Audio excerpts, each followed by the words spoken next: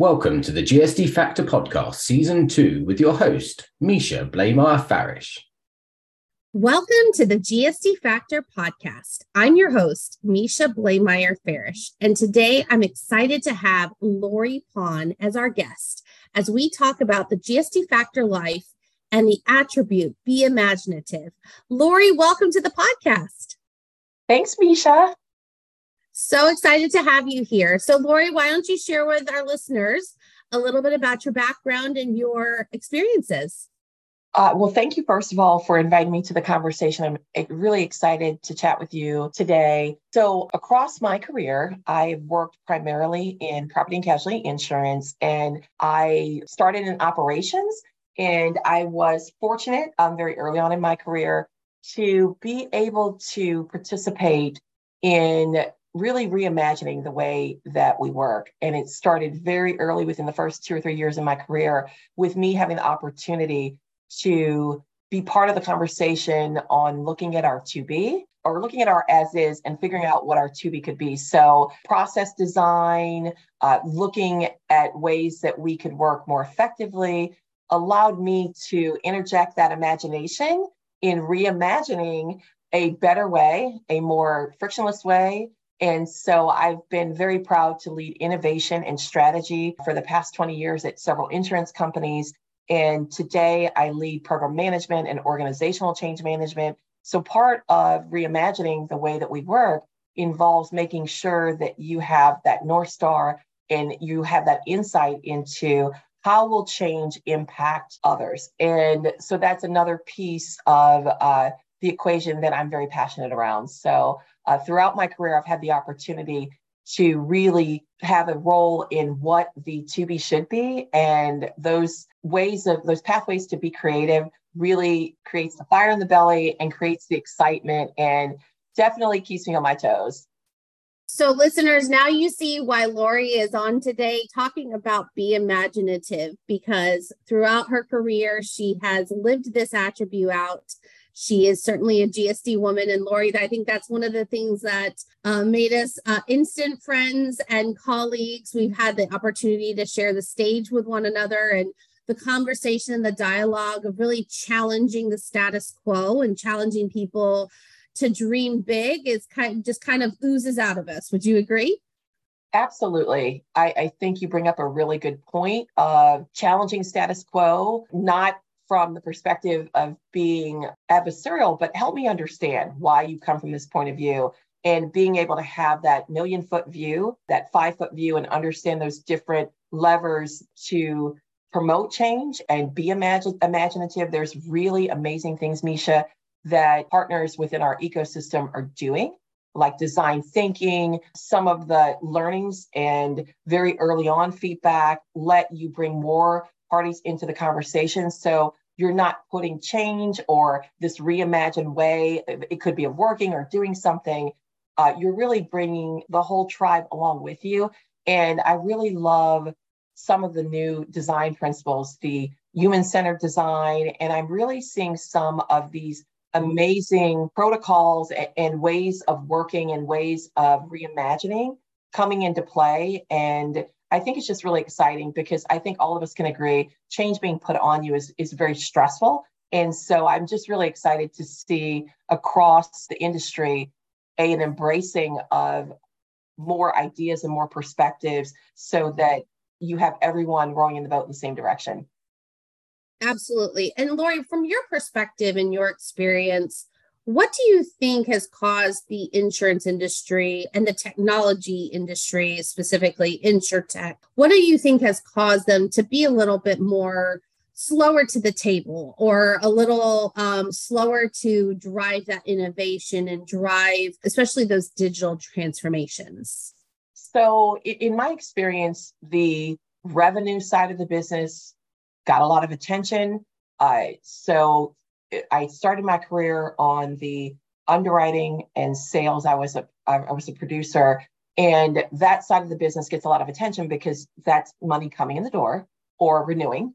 And claims and insurance, I think, just as an industry, not as integrated and as advanced as other financial services like banks.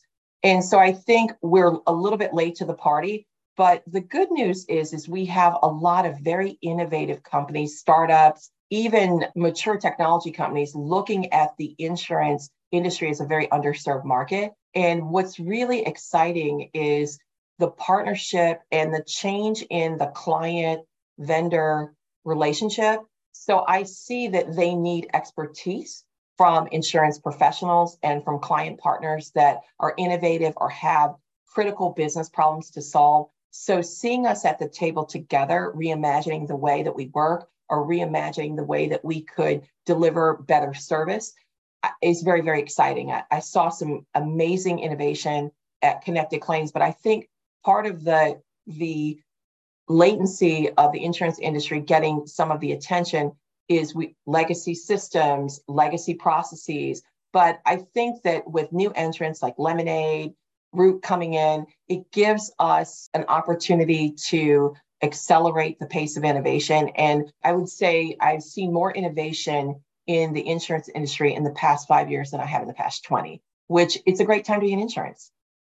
I agree with you. And I think as InsurTech women leaders and thought leaders, right? And you and I both speak in the conferences and the podcasts and the webinars, right? I think what we're starting to see because of that 5-year trend, right, is it's a momentum. And I think it's starting to gain that speed. And from your perspective, right, if a company is looking at driving innovation, digital transformation, what do you think is their best approach? Do you think their best approach is to look internally, or do you think it's good for them to consider that third-party resource, that third-party service provider?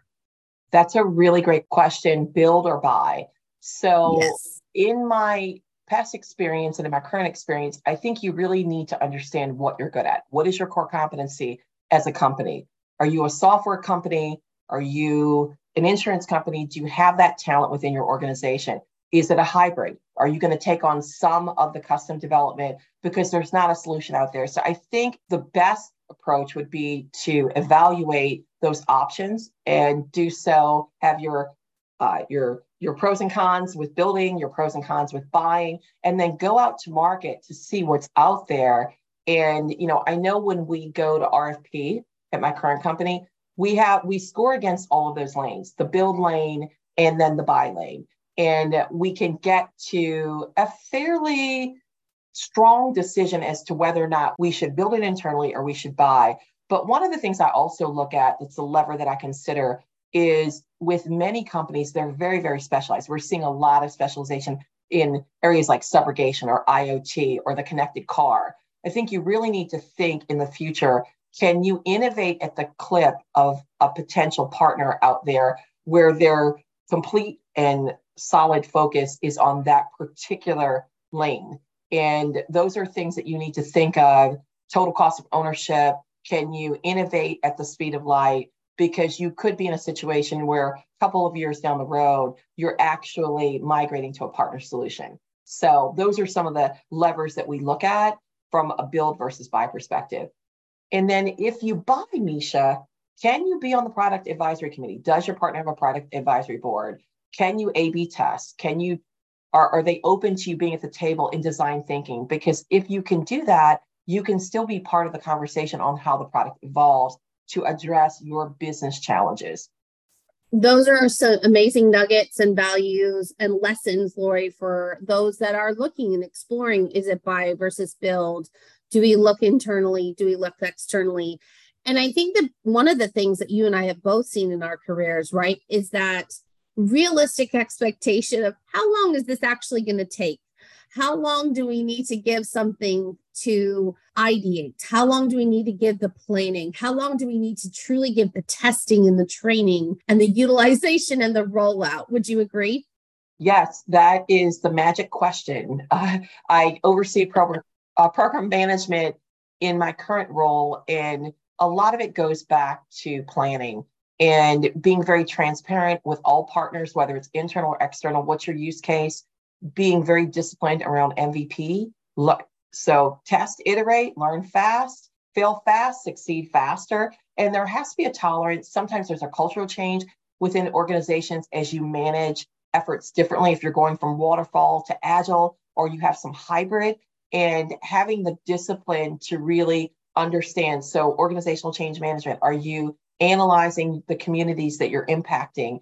And do you have a very clear connection to your sponsors throughout the entire life cycle? And are you bringing those technology partners in and really sizing this? So one of the things that we've started to do as we go to market with prospective projects is a very clear capability statement, so that we're aligned. And does the potential partner have domain expertise, so that we both get to the table and we're both prepared and clear around our goals and objectives? And I think that's really important, to have your KPIs clearly identified, have your plan solidified, have your high level rough order magnitude of when those different pillars in the project will take place. So it's resource right, you have the right budget, timelines outlined, and those are some of the things that require discipline and require focus. And I do think too, when you slow down, you can speed up, right? I think so many companies think we have to do this at this rapid clip, and they don't give things enough time. And then there's not that transparency because people don't want to underdeliver or not deliver at all. So I think being sure that there's full transparency and understanding of what can be delivered, when it can be delivered, and then actually getting that shit done on time, right? And I think that that's all very important topics. So GSD Factor listeners, today you're listening to Lori Pond. We're talking about the attribute of be imaginative. And it's just as a reminder, the determination to be imaginative is to dream big, never be satisfied with that status quo, to be the innovating solutionist, to continue to break down those barriers and say, you know what, I'm here. What can we improve? What is impossible that we can make possible? So, Lori, thank you so much for this conversation. Thank you so much for living this attribute day in and day out. Any final thoughts around being imaginative and how our trailblazers can storm their industries? Misha, you just called out some great points. I think understanding how to make whatever is impossible possible, it really takes imagination, it takes creativity, it takes courage. And some of the pillars that you've addressed are core inputs into being imaginative and really having the fire in your belly to bring to market and bring to the table things that are really going to create productive change. And, I'm just excited to be on the podcast with you today and really appreciate the opportunity to share a conversation. Well, thank you, Lori. And what is the best way that people can get in touch with you? I encourage listeners to reach out to me on LinkedIn. I'm very active on LinkedIn and look forward to hearing from your listeners. Awesome. Thank you, Lori, so much. Always a pleasure. Thank you to our GSD Factor podcast listeners. Again, I'm your host, Misha Blameyer-Farish, with a reminder to get shit done. Have a nice day. Bye-bye. Thanks for listening to the GSD Factor podcast. If you liked this episode, please rate and subscribe on your favorite podcast platform, where you can also find previous episodes. Let's also connect on LinkedIn and Instagram. If you're looking for more information on the GSD Factor, visit us at gsdfactor.com. And always remember to GSD, get shit done.